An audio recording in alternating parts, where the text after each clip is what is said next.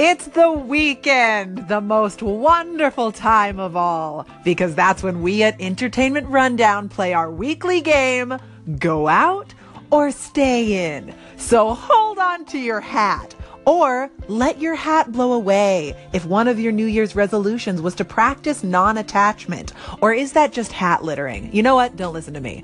Either way, the entertainment news starts now. Here we go. Nancy Pelosi, the minority leader of the United States House of Representatives, is going to be a guest judge on RuPaul's Drag Race All-Stars. What? How? This is real. Apparently, Nancy Pelosi is a big fan of the show, and she will take a quick break from arm wrestling Paul Ryan over the fate of America to be featured as a judge in the upcoming season. And I can't tell if I'm nervous or excited. Will this be a fun mashup like Lady Gaga and Tony Bennett, or an uncomfortable mashup like seeing your high school principal at the gym and then you have to pretend you were done using the elliptical, but really you're just still scared of her even though you're 30 now? Lupita Nyong'o, actress, Oscar winner, and person whose face I always zoom in on in pictures because how'd it get so pretty? I have to investigate, is working on a picture book about colorism. This sounds excellent. And also, if you're interested in a book made out of pictures printed out from Lupita Nyong'o's Instagram, you can't have it because it's mine and I need it.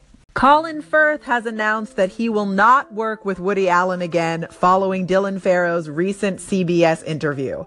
Has Colin Firth ever done anything seriously wrong? I typed that question into my browser and then I stared at it for 2 minutes and then I erased it because I decided that my plate is kind of full right now.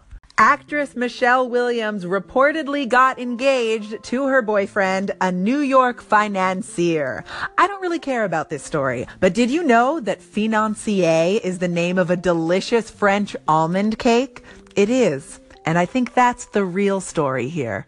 It is now the weekend, and that means it's time to play Go Out or Stay In, a weekly game where we pit the latest theatrical releases against the most recent morsels available to stream on Netflix.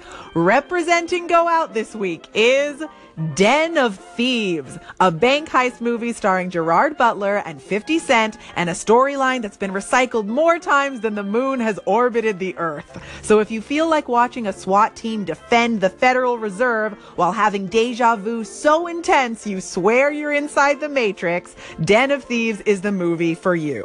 Or is it? Because representing Stay In this week is Dallas Buyers Club, a movie whose excellence was briefly eclipsed by Matthew McConaughey's Academy Awards acceptance speech, where he said that he was his own hero and everyone was like, what even is this man doing right now? But now that speech is a distant memory, and all that remains is a gripping story and an important message and a stellar performance by Matthew McConaughey's hero, Matthew McConaughey. So throw on that pair of cowboy boots you're too nervous to wear in public, because this week's winner is Stay In. Cake! That's what we need. We need some cake. I'm way in the mood for cake now. The band and also the pastry. Take care, guys. I'm Olivia Harewood, and I will catch you next time. Until then, recess adjourned.